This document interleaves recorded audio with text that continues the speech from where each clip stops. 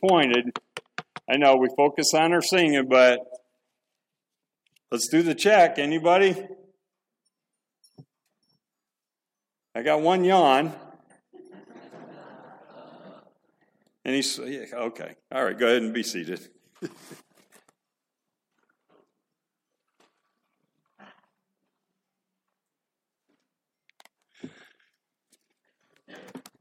One point, Caleb was about ready to walk off with my Bible there, so I thought he was going to be preaching this morning, but give him a few more years.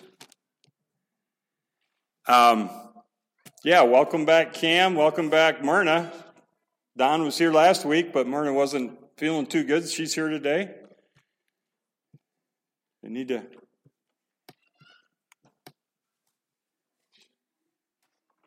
So welcome. Open your Bibles, if you would, to Nehemiah. If you're taking notes, I'll just hit the brief outline real quick. Quick review of last week and then on to new material. If you're keeping the outline, Nehemiah chapter 9 is verses 1 through 6, God's greatness. We finished that last week. In verse 5, the Levites were saying, and this is the prayer that the Levites are praying in front of the nation. Arise, bless the Lord your God forever and ever. O may thy glorious name be blessed and exalted above all blessing and praise. You alone art God. You have made the heaven of heavens with all their hosts, the earth and all that is in it, the seas and all that is in them. You give life to all of them, and the heavenly host bows down before thee. Talked about God's greatness. Last week we talked about creation. And I did do a little more homework this week. I felt guilty I didn't have something to give to give you last week. Well, we were talking about how many types of birds or flowers there are. I did my homework this week. I don't know if any of y'all did, but how many different kinds of species of birds are there? Any guesses? What? Oh, just a little high. 9 to 10,000 are the different varieties of species of birds that God created and designed and put on this earth. Now, this one is just for Ron and Mark. How many different kinds of fish are there? How many different kinds of fish species did God create?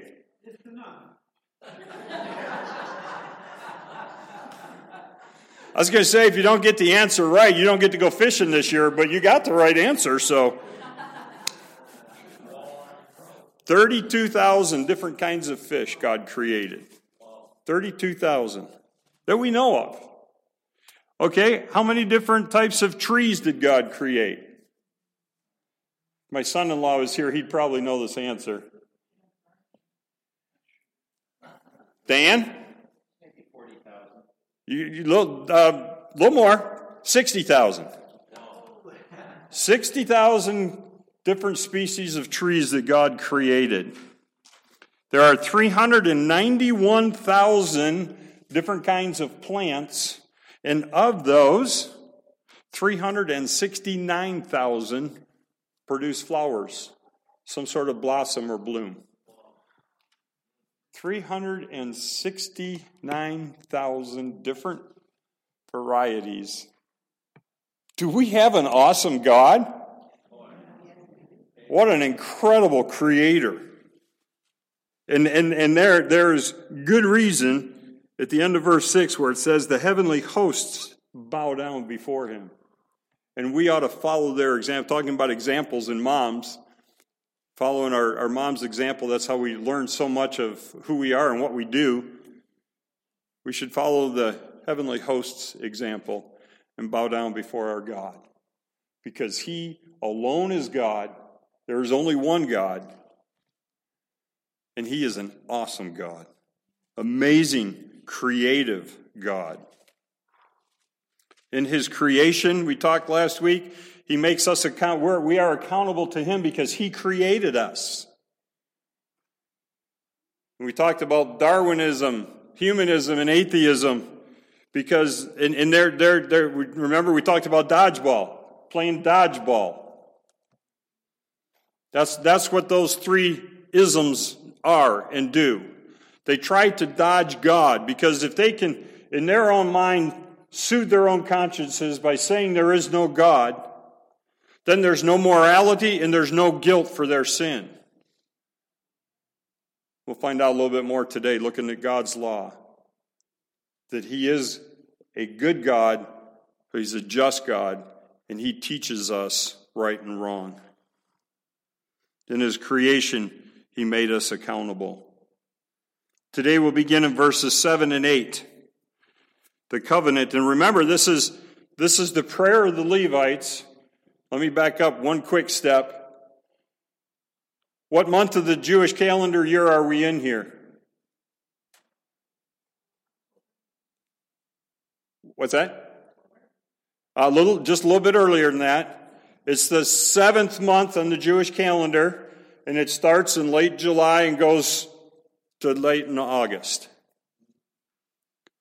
What happened? What feast was on the first day? No. Musical instrument, Feast of Trumpets. The first day, remember, the 7th month was a bunch of celebrations in the Jewish traditions to remind them of what God has done for them. The first day was the Feast of Trumpets. What was on the 10th day? The day of... Thank you, Jill. Day of Atonement. Somebody else might have said it. I'm sorry if I missed it. Day of Atonement was on the 10th day. And then on the 15th day, what festival started? This one lasted 8 days. Booths. That's right. The Feast of Booths or the Feast of the Tabernacle. It's where they'd get different branches from trees and put them on their housetop. On the very first day of that 7th month at the Feast of the Trumpets, the people asked Ezra to bring out the Word of God to read it. And they did, and the Holy Spirit convicted them of their sin. But Ezra and Nehemiah and the Levites said, wait a minute, hold off on your grieving, hold off on your confession until after the celebrations. This month is about God. And as soon as they were done with the Feast of Booths on the 24th day of the month, the first verse of chapter 9 will tell you that of Nehemiah 9:1. The first verse tells us that on the 24th day, they put on their sackcloth and ashes because they went back to grieving over their sin. And this prayer of the Levites is coming forth on that 24th day. It's a long one, but it's kind of the history lesson of the Jews. And we get down to the end, and there'll be some other things for us to look at, but today, last week we looked at creation and that there is one God and how great He is. Today, 7 and 8, is the covenant with Abraham, or Abram, to become Abraham. Nehemiah 9:7, you are the Lord God who chose Abram and brought him out of the Ur of the Chaldees and gave him the name Abraham. And you found, and you found his heart faithful before you. You made a covenant with him to give him the land of the Canaanite, the Hittite, the Amorite, the Perizzite, the Jebusite, and the Girgashites, to give it to his descendants. And you have fulfilled your promise. What He says He will do, He does. Take it to the bank. We can rest in it, be confident, rest assured that what God says He will do, He will do it. He will accomplish it.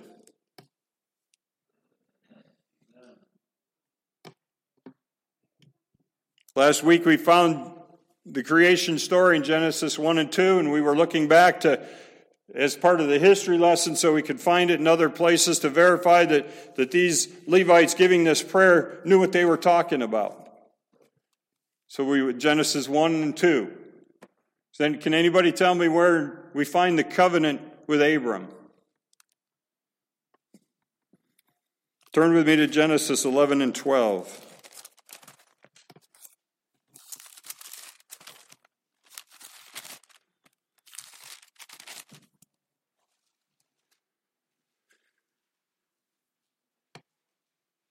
Genesis chapter 11 is basically the run-up. Chapter 12 is where we really start reading and hearing about the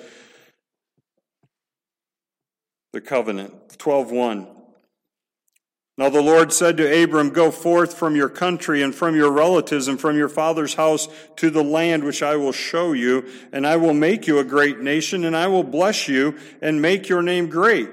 And so you shall be a blessing, and I will bless those who bless you, and the one who curses you I will curse. God accomplishes what he says he's going to do. In the next several verses, we're going to see part of that promise being fulfilled, that he's doing what he says he would do. While we're there in Genesis, look at Genesis 15:6.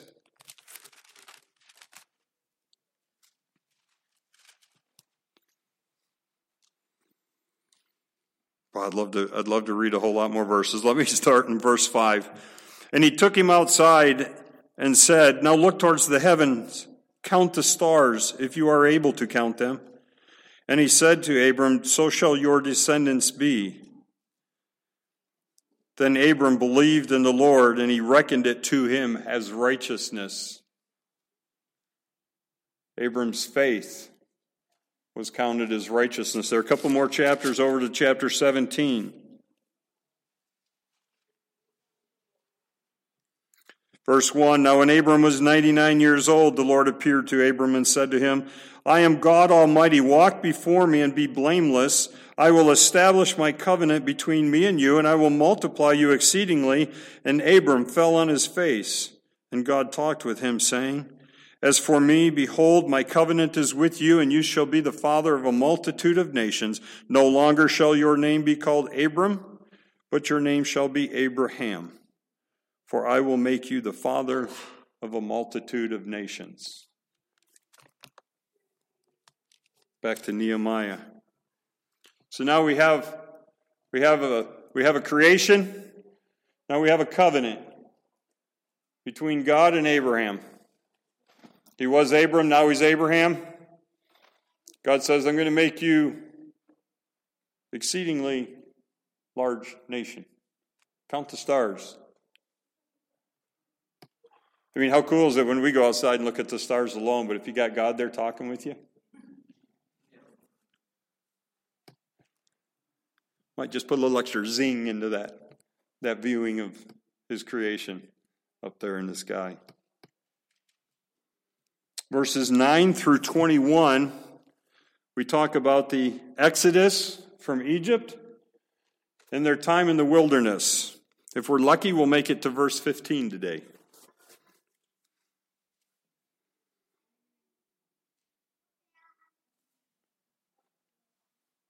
Just want to point out again the end of verse 8 there, that you have fulfilled your promise, for you are righteous. The Levites are recognizing God as a God who keeps his word. Verse 9. Then you saw the affliction of our fathers in Egypt, and you heard their cry by the Red Sea. I want you to look right there in Nehemiah chapter 9. Flip the page and look at verse 37. And its abundant produce is for the kings, whom you have set over us because of our sins. They also rule over our bodies and over our cattle as they please. So we are in great distress. Frequently we talk about that cycle of obedience and blessing and then disobedience and God's judgment. We see it full circle here. God heard their distress. They cried out to him while they were in Egypt. As they go through the wilderness, they obey. He blesses them. They disobey. He punishes them. They repent and they come back into blessing. And here, at the end of chapter 9, the Levites acknowledge that they're in great distress. Remember, most of their countrymen are still off in Assyria or Babylon, having been drug off to captivity. This is just a small remnant that's back in Jerusalem now. But the ones that are there are following the law, because they had Ezra pull it out on the first day of the 7th month. But we're going to see as we go through here the cycle that they go through.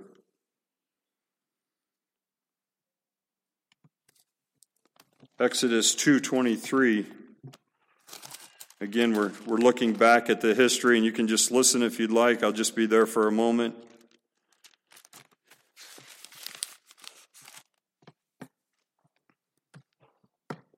Exodus 2:23 through 25. Now it came about in the course of those many days that the king of Egypt died, and the sons of Israel sighed because of the bondage, and they cried out. And their cry for help, because of their bondage, rose up to God. So God heard their groaning, and God remembered his covenant with Abraham, Isaac, and Jacob, and God saw the sons of Israel, and God took notice of them.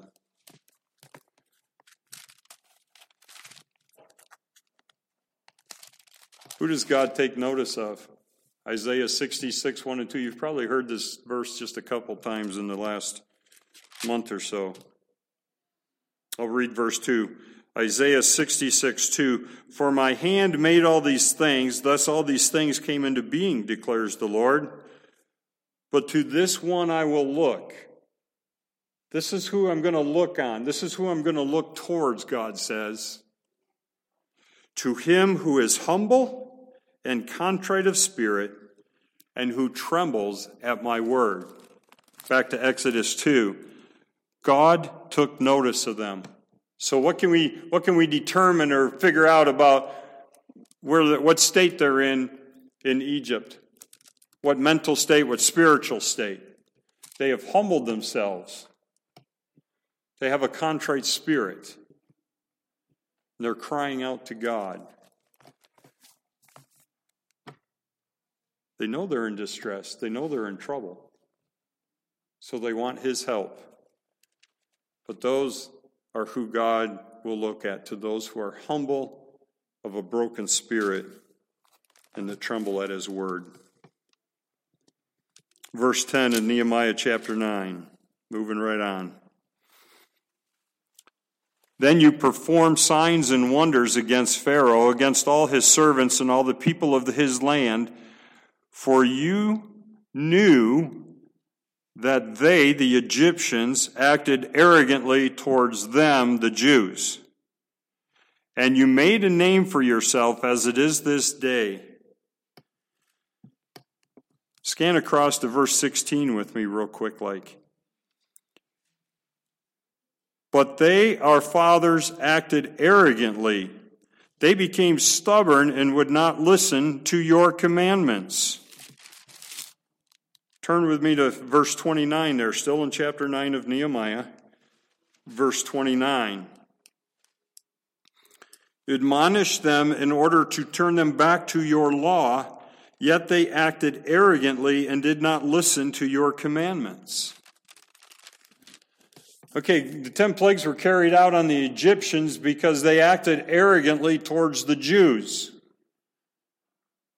That's humans to humans. But what did the Jews do here? Our fathers acted arrogantly. They became stubborn and would not listen to your commandments. They acted arrogantly towards God. Same thing in verse 29. They acted arrogantly and did not listen to your commandments, but sinned against your ordinances.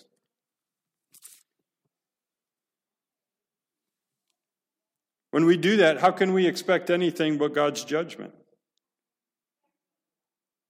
We talk about the wages of sin is death. A wage is what you get for what you worked for, what you earned on the job.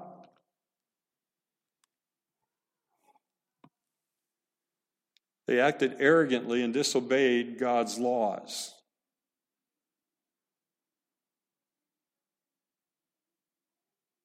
They should have expected judgment. They should not have expected his blessing on their lives.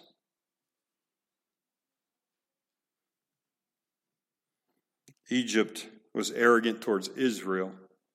Israel was arrogant towards God. How many times in my life do I feel like I know better than God does? That's when we sin. Putting ourselves on the throne while taking God off. We must obey. We must be obedient. For our actions are an indication of what's in our heart. Our actions don't save us, but it's certainly an indication of what's in here. End of verse 10. You made a name for yourself as it is to this day.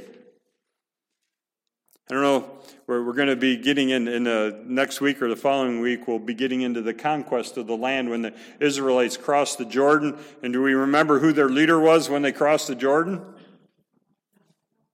Joshua. That's right. Joshua.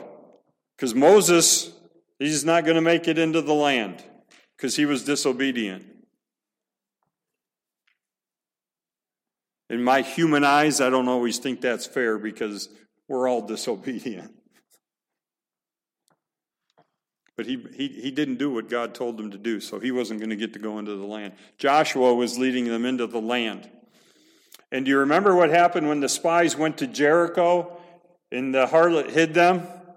What she said, the fear of God has come before. We are these people in the city are afraid. They are terror-stricken because of your God.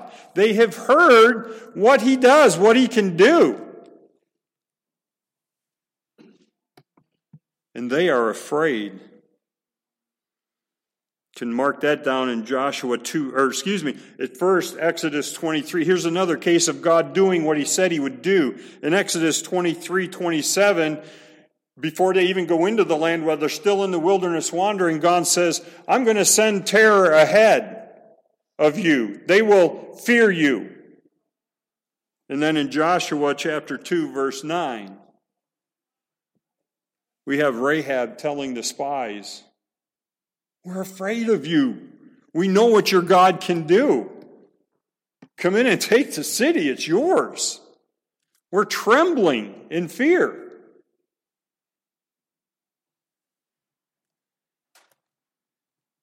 Isaiah 66:2, God looks at those who tremble at his word. He considers them.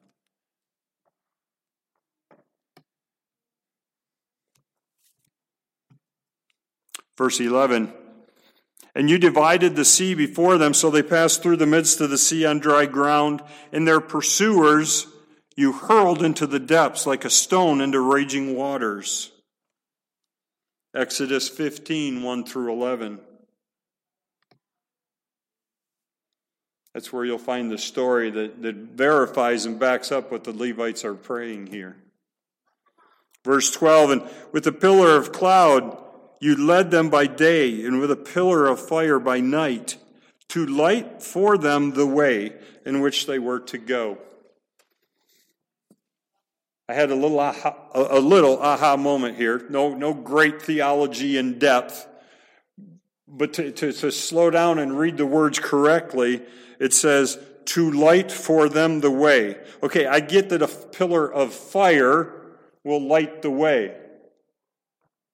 But to get the picture in my mind that a pillar of cloud, will light the way.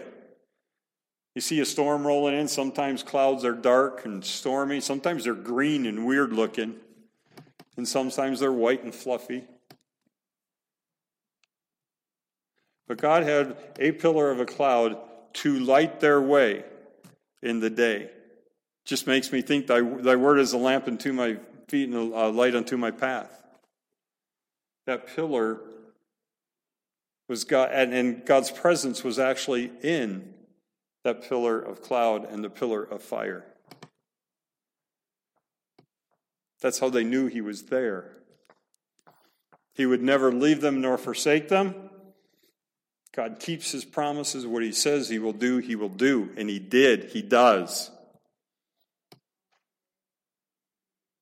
Verse 13, then you came down on Mount Sinai, and you spoke with them from heaven. You gave them just ordinances and true laws, good statutes and commandments. So you made known to them your holy Sabbath, and you laid down for them commandments, statutes, and laws through your servant Moses. Psalm 19, the law of the Lord is perfect, restoring the soul. The testimony of the Lord is sure, making wise the simple. The precepts of the Lord are right, rejoicing the heart. The commandment of the Lord is pure, enlightening the eyes. The fear of the Lord is clean, enduring forever. The judgments of the Lord are true. They are righteous altogether. They are more desirable than gold, yea, than much fine gold. Sweeter also than honey and the drippings of the honeycomb. Moreover, by them thy servant is warned, in keeping them there is great reward. The benefits of obeying God's word.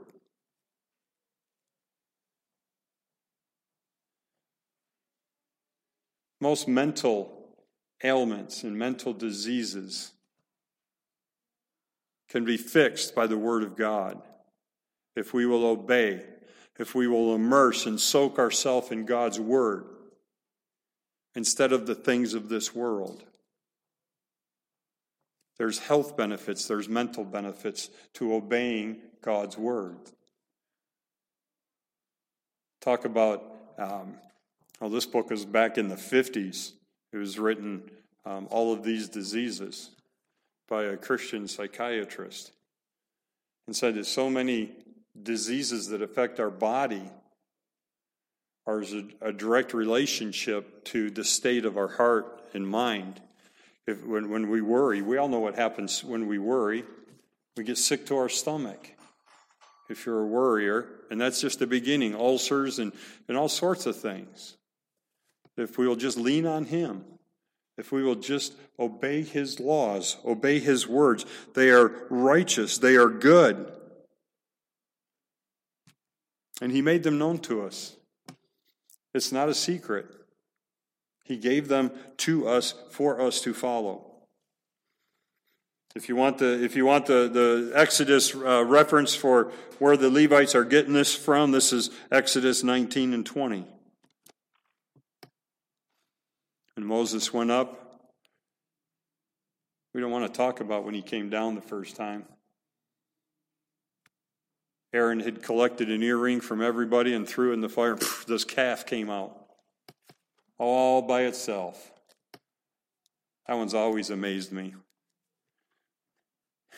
Aaron, you're a really bad liar.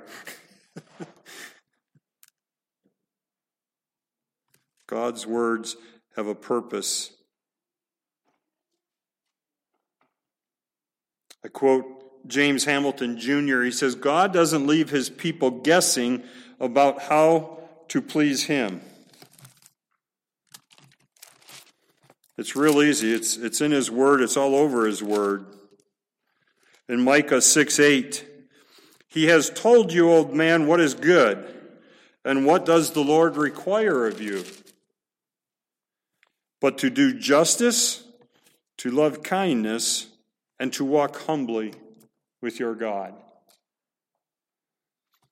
The Hebrew word that they've translated as humbly there, a better, more direct translation would be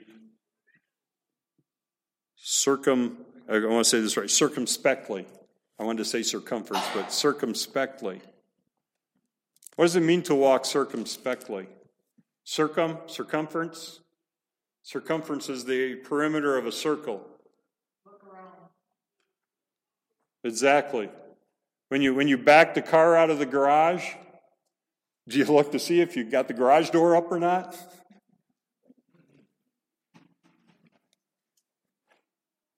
I think there's a story. Kim's laughing pretty good over there.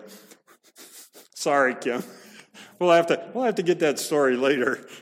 But if you did that, I'm sure you are. I promise you are not the only one that has ever done that. Trust me. It's been done many times before. But then as you pull forward, you're looking where you're driving. You're looking all around. in our spiritual lives. We need to look around. We need to look at the people around us. Our focus needs to be outward. When we focus inward, we take our eyes off of others and we take our eyes off of God. The law was meant to teach us to walk circumspectly. In Philippians 2, where it talks about putting others before yourself. What a foreign concept in this world today. We're to put others before ourselves. Tell that to somebody on the street. And then duck or be ready for the reaction that you get. How often do we remember to put others before ourselves? I know there's a lot of you here that do it a lot of the time. God knows your heart. God sees. And what a privilege to know you. Because we can, we talk about what's in our hearts, what comes out. If somebody squeezed us, what's going to come out? Jesus or Arr!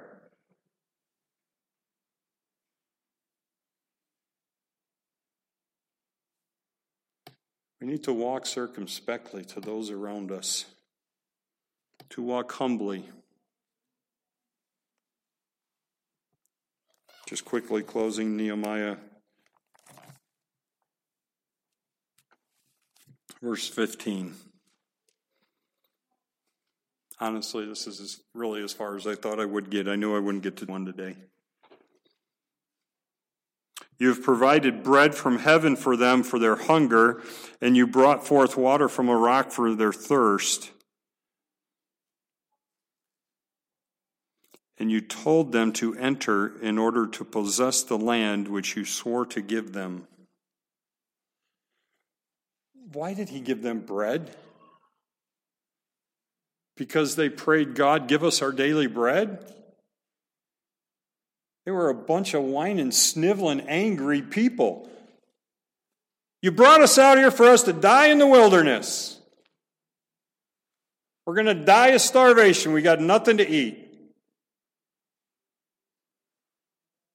How much better would it have been if they had come to the Lord and said, Father, we're hungry. We need help. We need food. I know I've told it many times, the story about when I was a kid and I broke the back porch window playing softball in the backyard. I said a word I shouldn't. But because of that incident in my life, I determined that when my kids said something like that, I wouldn't be quite as concerned about what they said as to why they said it. What brought that about? What was the motivation? Mine was just plain outright fear. Because I knew I was in big trouble. But what motivates us? What causes us to do the things that we do? Why do we do them? And it's so much better for us to go to God on our knees, to acknowledge that He is the Creator, to acknowledge that He is the one true God, and then to humbly put our needs before Him and ask for help over the food and the water. Well, I'm just so happy, though, that there's none of us here that have ever complained about anything in our lives.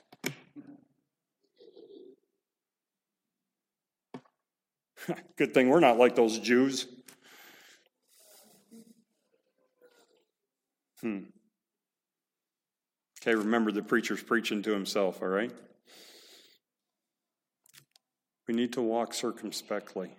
We need to take the focus off ourselves, focus on those around us, and focus on Him. Be careful where you step. Careful who you might step on or over. Don't ignore people. Some people you just don't want to go there. What if God said that about us? I just don't want to go there with that guy. Let's pray. Father, help us to walk with you as our focus and not ourselves. Help us to walk humbly. Break our hearts, break our spirits, make us of contrite hearts. Help us to tremble at your word, Father. Thank you for each one that is here today. And ask God that as we go through this week, that you would convict us if we are prone to gossip. Convict us if we are prone to whine and complain. Help us to focus on you and the blessings that you have brought into our lives, for the richness of who you are. And Father, we would say today, like we did last week and every day, you alone are the Lord. You alone are God. You are the King of kings and the Lord of lords. Remind us each and every moment of every day, Father, of whose we are, who we belong to. Thank you for moms. Pray for Jessica again, Father, and just pray that the time of birth for her baby is even closer now than it was when we began. Give her strength. Give them both good health, we pray and ask in Jesus' name. Amen. Now, for the mom.